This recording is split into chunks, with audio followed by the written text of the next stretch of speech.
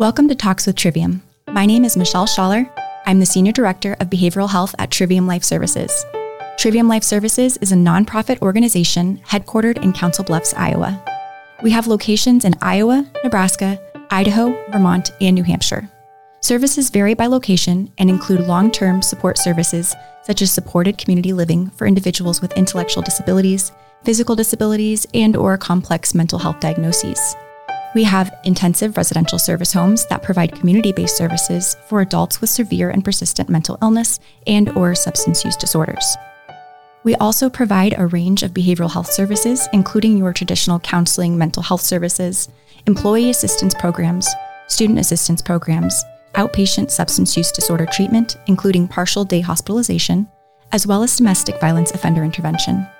Our goal in Talks with Trivium is to introduce you to some of those services and the people providing them. We'll discuss topics related to mental health and seek to continue to normalize mental health as a component of overall health.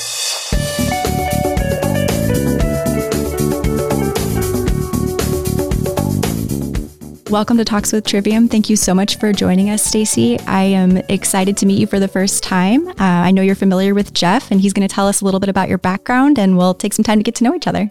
All right. Thank you. Yeah. So I've known Stacy for a while in her various roles in Ralston public schools. I think it'd be great for our listeners just to hear a little bit about yourself and, your journey in education. Sure. And thank you for asking me to do this. This is great. And I think the topic that you're focusing on here is super important. So I appreciate it. And Jeff's so important to our school, to Ralston High School. So I just want to give a shout out to him too. So a little bit about my background. This is my third school, but I've been here for most of my career, 19 years. I taught English, Spanish, and English learners sheltered English. So our newcomers to the country, I would help teach them English. And that was actually my favorite teaching job. And then through that, I kind of had an experience with some of my students where I started a group called the Latina Empowerment Group. And through that, I worked with a social worker named Marilee Clunan, who has since passed away, sadly. But at that point, I had just started my counseling degree and knew for sure that's where I wanted to head. And then I became a counselor at Ralston High School because of my Latino students, honestly, and the help that they needed and kind of the gap that was there for them. They really didn't have a lot of advocacy going on in a school. So that's where I started with it. And then I fell in love with counseling. I enjoyed it a lot. I enjoyed the academic side, but I also really enjoyed the personal social side. And then eventually I decided to go back to school again and became an administrator. So then I was the dean of students for a few years. So it was a big flip-flop to go from counseling to discipline, but I took a lot of those skills into being a dean, and it was more of a boys' town method. So really working through things and teaching some restorative justice things. So I took a lot of that with me, which I think was pretty helpful. Now I'm working on my doctorate, and I'm an assistant principal at Ralston High School. So I've kind of seen the whole breadth of education, enjoyed all steps of it, but I'm excited about this adventure. I'm only in my second year as the assistant principal. So. Excellent. Great summary and just amazing involvement that you've had with such a diverse population over the years. You mentioned the newcomer program. That's something, gosh, I feel like we could talk about that at length. Such a neat program. The deaf and hard of hearing classroom is something else. We have the EL program. We have the deaf and hard of hearing program. We have about 20% of our students who are SPED, and about 65% of our students are free reduced lunch. Very diverse population. We have 45 languages spoken in our program. So we are a diverse school, but strangely enough, a Class B, because we're stuck in the middle of Omaha with a 3-mile radius. So it's a unique school. So honestly, we're really lucky to have all of the experiences that kids can have here and still serve all of that breadth of different kinds of students. Absolutely. You said it well. I really feel that when I'm in the building. It is just an amazing group of students, staff working together. There's issues like there are in any high school, but the solutions that seem to be available to students, I'm just blown away every time I hear about something that's being offered or the ways that, students can achieve success in your building. So I appreciate that. Absolutely. Wanted to ask a little bit about your experience with the Student Assistance Program. Our listeners have heard a little bit about that, about what student assistance programs are. And we can, kind of fill in along the way if we need to. But what about your experiences with the Student Assistance Program in general? So that's really grown at Ralston High School, I would say. I used to actually run that program. And now we have two ladies, Jordan Engel, who is our freshman success coordinator. And we have one of our counselors, Tara Vaughn, who run that program. And they do a fantastic job. They've come leaps and bounds from where I was. I was kind of flying by the seat of my pants, to be honest. But the beauty of the way that we do it, and I think it has been unique and kind of really honestly modeled, I think, at some point by other schools, is that every Friday we get together as a group, as a team, and that includes counselors, some administrators, the school nurse, sometimes our attendance secretary. We have the school social worker is always there. Steve Snodgrass is always there. And then we have various people that might come in for different reasons. We've had people in the EL department or SPED department. Our school psych comes in from time to time. That team of people actually looks at data. And so we are completely data driven on how we serve students. In the data that we look at attendance. We look at how they're doing in their classes. Are they failing classes? Are they barely passing classes? And then we also look at their behavior records. So the referral rates and the referrals that they're getting and the days that they're out because of behavior. So in looking at all of that data, we make sure that that's ready for the meetings. And then we sit down and discuss those students specifically. Sometimes we'll bring students into the room and we sit with the students and ask them the questions, like why is this not going well? And we try not to intimidate them. So it's not like we have 20 people at a table staring at a kid and, grilling them. But it might be just the freshman success coordinator and the counselor that would sit with them to make them feel comfortable just going through like an attendance survey, maybe like to find out why they're missing school and maybe provide some scaffolding or help that they might need. So maybe they need transportation. Maybe they need help in the morning. Maybe Steve Snodgrass will work with them. There might be some mental health issues going on. So then we contact Jeff, who already has full caseloads, but we contact him anyway. And then we spread out to other services, CCRC, and we use One World as well. We do have other outreach programs that we can reach out to and use. And then we always stay abreast of the different programs, like Latino Center of the Midlands has a program called Pathways for our Latino males that we can send them to if they're struggling with how they grow up to be successful young men. And that program actually is geared toward that and getting them into school and getting them graduated. We have Avenue Scholars. We have College Possible. We have mentors. We have teammates mentorship. We just started Mentor You. So all of these things we use in our programming for students to design a program for that specific student that might work. We always reach out to parents. We always include parents or guardians in our decision making and how we're planning things. I would say most of our parents are super receptive and ready for some help. There's about, I would say, 15 to 20% of our parents who are like, no, we don't want anything. Wait, what are you doing? Why are you talking to my kid? That becomes a little more difficult and a little trickier. We still work with that student and try to motivate them. The one thing that we are not really honestly successful with is when a parent says, absolutely not, hands off. I don't want you talking to my student. I don't want you, he's fine. And there's not a CPS reason to believe that there's a concern, which sometimes we go to with that. And then the student also is really obstinate. That's kind of the trifecta of we're just going to try to work with this kid where he's at, because that becomes really difficult. Those are the toughest kids. But for the most part, I think the SAP program works really well. And our freshman success team has done a fantastic job of teaming up and working on that SAT program. So each team has their own SAT that they work on. Are you saying SAP like student assistance programs? Yes. Student assistance team.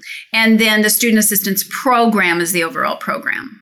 So your internal student assistance program, which you were just speaking to, is light years ahead of other programs that I've worked with or heard about. It's just amazing to hear all the different things that you do internally. And then student assistance programs on the external side, which is where mental health services, for example, Arbor Family Counseling and Trivium, would partner with a school district. Yes. Honestly, that's huge. And that's a piece of our internal program, but that's been an integral piece. And here's why. So being able to work with outside agencies and make sure that these students have that access, especially in the school, has been key. So we were able at one point to, refer out, and we can still refer out. We still refer out to like Arbor Family and One World and some other places, and that's fine for some families, but most of our families do not have the ability to get those kids to these appointments. So that's the big deterrent, right? So we've worked really hard to make sure that we have Jeff here and some other available options, because those kids without that, we would have, well, I can tell you what we would have, because before we had those programs in place, because we fought really hard for those programs.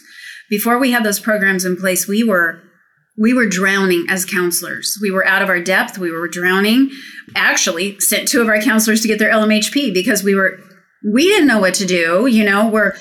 We're very aware of our scope, and counselors in a high school often have the community counseling side, but they don't have the LMHP side. And that's a big difference. So knowing that we're not licensed mental health practitioners, there were things that were coming to us that were just not appropriate for us to be treating. We aren't treatment people. We are, solution focused. Let's get back to class. Let's figure out how to solve this. But these kids needed treatment. They needed treatment. And we were having a hard time finding a way to solve it. So having that outreach has been so very important to the school. I can't emphasize that enough. Like, we would never now not have that piece in place. That's great to hear. And yeah, as school counselors and, of course, other faculty, any of those trusted adults in the lives of students, they are absolutely the first person sometimes to hear about a emerging mental health issue or even a crisis. And the preparation that can go into that, like you mentioned, getting a clinical license, continuing education. There's so many things that you really need to do to be able to meet that need.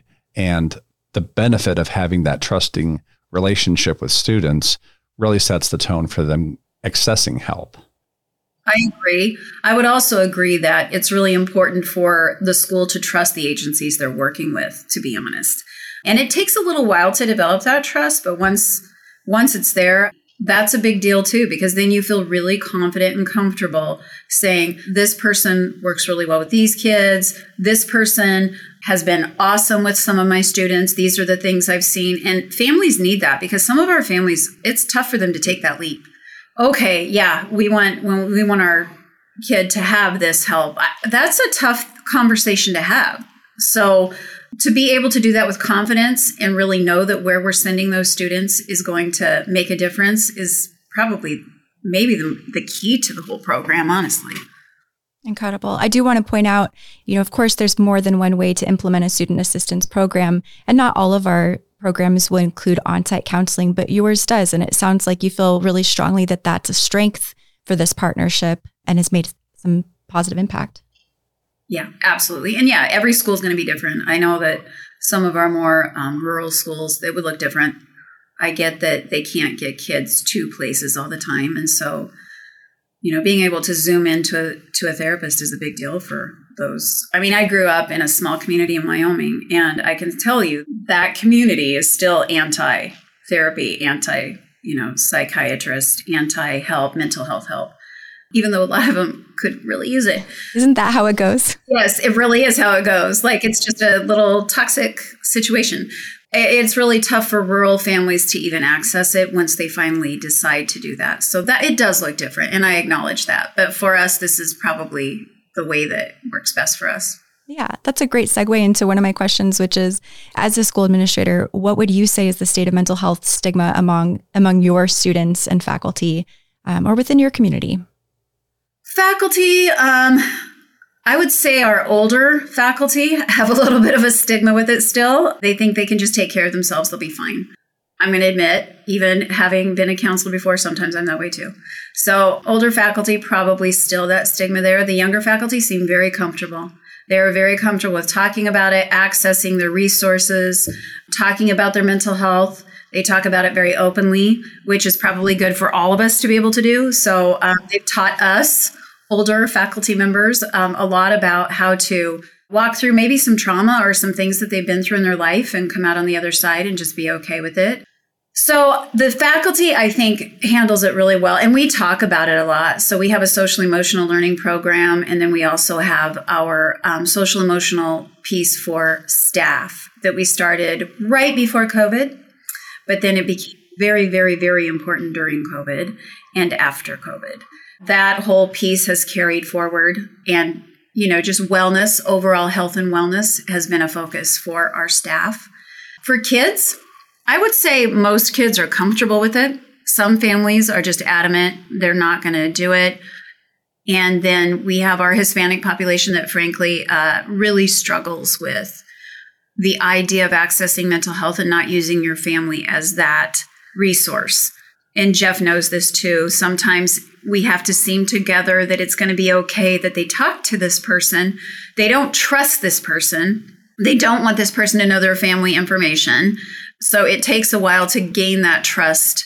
And also just speaking the language makes a big difference too. Those are probably the biggest hurdles we have.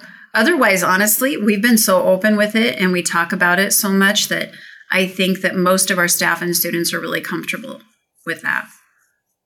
How do you feel that mental health needs have changed? Maybe we'll stick with students. Obviously, coming out of the pandemic era, there's been nationwide, statistics on the increase in need, lots of emerging issues after, 2 years of high stress and significant change. What have you seen for any kind of trends with students? Yeah, I would say that some of the trends that we're seeing is apathy, depression, more apathy than we've ever seen before, and depression, lack of motivation, anxiety, but that's always kind of been there for probably the past 10 years. We've seen, honestly, the anxiety really started with the cell phones. I'm going to be honest with you. So that's been there and that continues to be a problem. The other thing that we're seeing is just a lack of social skills, just a lack of self-reliance, self-confidence, ability to manage stress, ability to manage anything that comes at them that's difficult to solve, the inability to manage failure and then figure out a new way to do something. So we've readjusted how we talk about students and how we talk about the way we teach students. And some of those things that I just mentioned are the things that we have started to focus on with our lesson plans, even in our classrooms, and with our social emotional learning. Like, let's teach some self-reliance. Like, what does that mean? What does that look like? How do we overcome obstacles? How do we handle failure? How do we come out on the other side? Like, it's not going to kill you to fail. And sometimes it's good to fail because that's how you learn. Absolutely. So we're trying to teach the positives to some of those things and give them a safe space to be able to experience those things, because oftentimes, again, I'm going to go back to the cell phone because it is almost a bigger problem than COVID. I'm going to be honest with you. If they have access to their phones during the day, the anxiety levels of these students go up significantly, especially our kids that struggle with anxiety anyway, because then they're on the phone with their mom, they're texting their mom, they want an answer from their mom, they want to know how to handle a situation.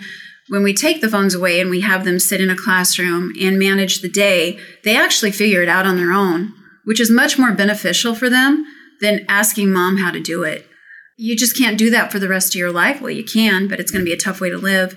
And you're not going to develop that self-confidence you need to go out and do the things you want to do. So we've been trying to train our kids and help our kids understand why we don't allow the phones in the classroom and why it's really important for them to figure those things out on their own. But that's a leap. Honestly, they don't really get that. How do you handle cell phones in the classroom? Do kids turn them in at the beginning, or are you just honor system hoping they don't pull them out? We've tried a couple things and we've switched up again this year. Dealing with cell phones has been something. I'm not going to lie to you. It's been something. And it's been an experience for teachers too. That's where it's really tough, is for the teachers, honestly, because there's a lack of engagement when they have their phone in their hand, period.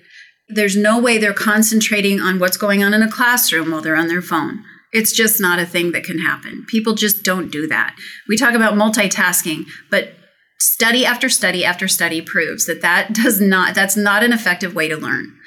And it's not an effective way to manage your day, frankly. So we have worked really hard this year to make sure that students understand the rules to this, parents understand the rules to this, and we have specific ways to manage it in place. Most of our teachers have gone to lock boxes. So when kids enter the room, they put their phone in their lockbox. Some of them have chargers in there, which is really nice for the kids too.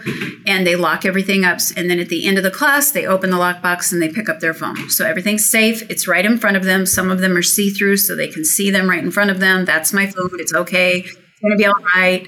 And honestly, it's an addiction for these kids. So totally. See it is a big deal. It's an addiction for adults too. Let's be real. If somebody wanted to lock my phone up every meeting, I'd be like, right. I won't go to that meeting. And they're such powerful tools. Yes. I'm sure, you've heard endless reasons why they need access to the phone. It's my coping skill. I need to listen to music, and that's all valid. But what's also valid is the distraction is very, very real. And then you're speaking a lot about just a growth mindset, right? We've got to figure out a way to get through hard stuff that is foundational for being a productive, happy, healthy human being. Right. And also, honestly, staying off social media during the day helps prevent a lot of fights in the school and a lot of conflict, because there's a whole social media piece that they get onto, and then they want to see how many likes they get to something, or they say something nasty to a friend on Snap, and then people see it, and then they start bullying that kid. They've created fake accounts, and then during school, people have attacked one kid in particular.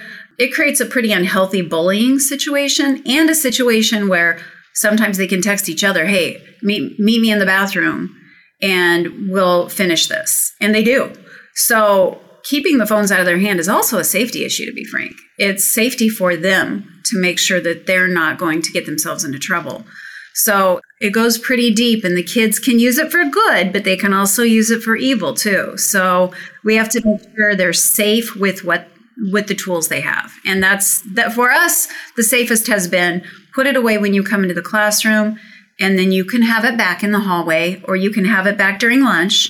You can have it back during homeroom, and you can have it back at the end of the day. But when you're engaging in learning, it has to be put away and turned off. Yeah. It's also a sign of respect too, to have that phone put away when your teacher's, standing in front of you and trying to teach you something and interact with you. You can't really give eye contact and engagement if you're looking at your phone. Yeah, true. My son was telling me, so he's an 8th grader, and he started school this past week. He was like, they moved to electronic hall passes, which I found interesting. And he said they're tracking the times that students are outside of the classroom. Are you guys doing that too? We just started it this year. There's a few in the system, but we love it. I mean, yeah, and he's right. We can track all of that. Yeah. So he was telling me about it. I was like, oh, how do you feel about that?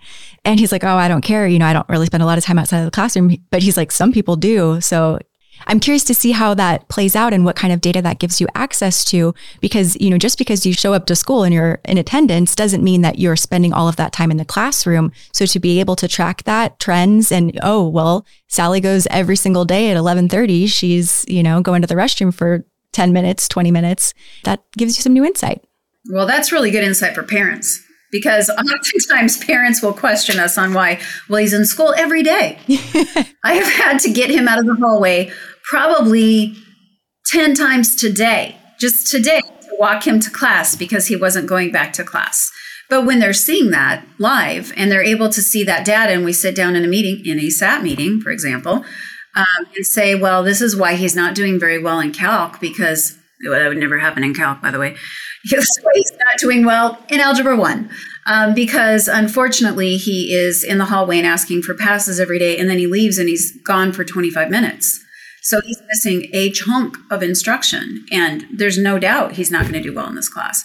So honestly, that's going to be a piece we're going to be able to use. But there's also some disciplinary things. Kids have to earn being able to go to dances, to have to be able to earn to go to activities or participate in things. So we made it really clear this year that there are some we have some incentives in place for kids for attendance.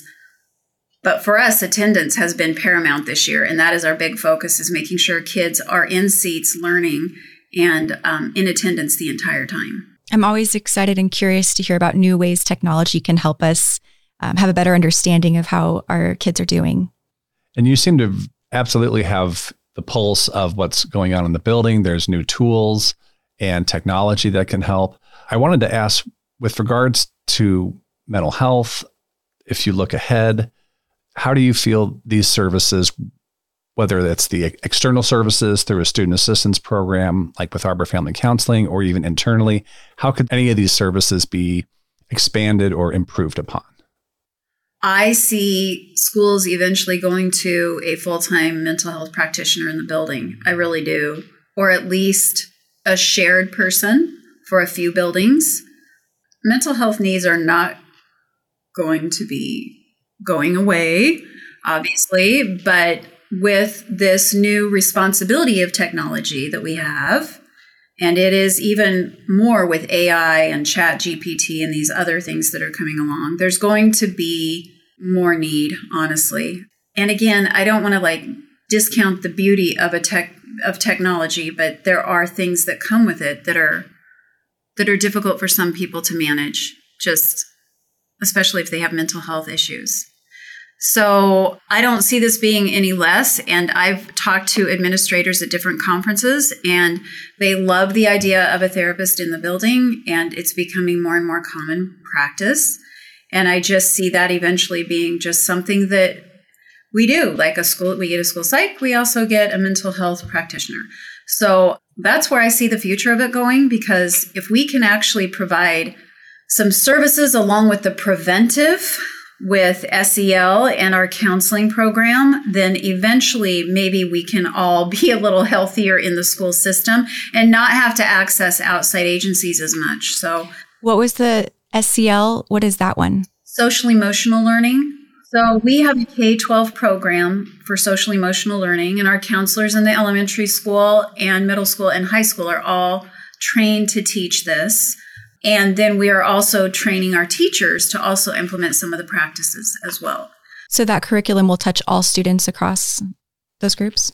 Yeah. So if you ever want to Google, CASEL is the guru of social emotional learning. And so we follow a lot of the CASEL programs and the 5 core competencies. So we K-12 hopefully will see a change and a difference in our students in their ability to manage their day just through preventive measures too. Terrific. That's everything. Being able to manage yourself, being able to manage relationships, being able to self-regulate, being able to tolerate distressing situations. So that skills training, there's been a big focus on it for years in early childhood education. Big emphasis there, but it's lifelong learning. It really needs to be integrated into every age and stage. So that's very great that that's a big part of what you're providing for all students. Yeah. We're hoping that will reduce some bullying issues too. So all of that's really important to us because, as Jeff knows, a chunk of our mental health issues come from some of those experiences, those traumatic experiences of being bullied, whether it's by a peer or whatever.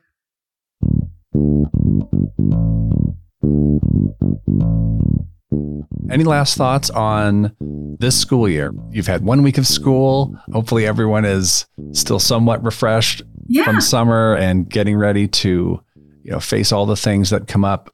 Any things that you feel your student assistance program, your partnership with Arbor Family Counseling could help with? They're always on hand for crises, which is great because sadly, Ralston's had their fair share of crisis situations. Thank God that we have that outlet. But also, I think going forward, even some trainings for people would be great. So any kind of PD that we could get on some of the things that we've kind of talked about so far, but especially how to manage students and their mental health needs. And as a teacher that's dealing directly with that student day to day, and we have 1.5-hour class periods, so that's a lot of contact with the student that may have whatever concerns. It's how do I best serve this student that may be having this issue? Because teachers, even with HIPAA, teachers always know because students tell them, or parents call and say, hey, this is going on with my kid. I just wanted you to know that so that, you understood why he's behaving this way or why this is going on. Just maybe some training for our teachers on how to best handle those students and how to best serve those students. That's a great idea. I was really excited. It was the end of last year. I was asked to do a talk for coaches. I would say it was the kind of athletic themed talk on mental health, on some things that could help their students, their student athletes. And that was a great experience. It was something that was customized for that population, something that could be repeated and retooled to use in the future as well. So I was really hopeful to hear that that was something that was asked for. A need was identified and you reached out to a resource to get something like that. And so I'm hopeful that that will continue and there'll be other opportunities. Oh, I think there will. Yes. Yeah. And that was our Athletic Leadership Council that you were actually speaking to. We are hopeful that we have more athletic assistants in the mental health arena, because even having a child myself, and she would kill me if she knew I was talking about her, but who played softball in college, that was a real struggle for her. And this is a person that had it together, resilient, tough girl, very independent, then went off to college. And honestly, there was, I don't know what happened, but she really struggled with mental health for the first year or so. And I do see that that is not uncommon. That first year in college for all kids is really tough mentally, but for athletes, it is very serious because they're dealing with a schedule that is stringent. They're dealing with a lot of pressure right out of the gate. And they have these classes that they're trying to, and navigating something brand new along with these brand new people. And it's competitive. It's competitive every day. And it's a different level of competition than they've ever seen. And I'm hoping that colleges see this more and more, and I've seen more colleges do this, but more and more they implement a program for those athletes. But we kind of feel like if we start that with them, their junior, senior year here, before they go out, they'll know how to access mental health, that it's a normal thing to feel that way, that it's okay to ask for help so that they don't just crumble in their bedroom, and have a mental health breakdown, which is exactly what we're trying to prevent. Absolutely. We both have student athletes in our families, right? And so we can absolutely... I love that subset, sports psychology. Oh, I love it so much. Yeah, it is a huge emerging field. And another neat thing that the student assistance program provides, and sometimes I wonder if educators know this, but we often will follow kids, into that first year of school. We will, of course, help them get through that senior year. And we have a lot of students that will take advantage of, hey, let's set up a meeting when you're back on break. Let's set up a Zoom session as you're adjusting into school. And as we talk about emerging needs and maybe plans for the future, I really think that that is a gateway kind of program, or even like a specialized service that is something we could really expand on and even formalize. Yeah, I think that's great. And I'm positive that the teachers don't know that the staff does not know that happens. That'd be great just to educate the staff on like that scaffolding and that piece where you're actually following them after they leave our walls. I'm not even sure our counselors all know that. So that's an important piece. As I said, it's not formal. It's on a case by case, right? But any senior who is going off to school and is engaged in counseling, that is absolutely a priority to get them into that next, phase and in a healthy and safe way. Well, I wanted to thank you so much for your time. This has been just an amazing amount of information, lots for us to think about, lots of hope for the future, and just wonderful to hear all of the programs that you've been a part of over the years. And I'm sure that the building, the staff, the faculty, the students are all better having you there. Oh, thank you. But, it's great to be at Ralston High School with a team that actually works like the dickens to make sure these kids have a great experience. So it really is a team effort, and I really, really enjoy being part of this team. So thank you for that. Thank you so much for being here. Yeah, you bet. Thank you, guys. You can find more information in our episode notes about Trivium Life Services, services we provide, and additional resources specific to this episode.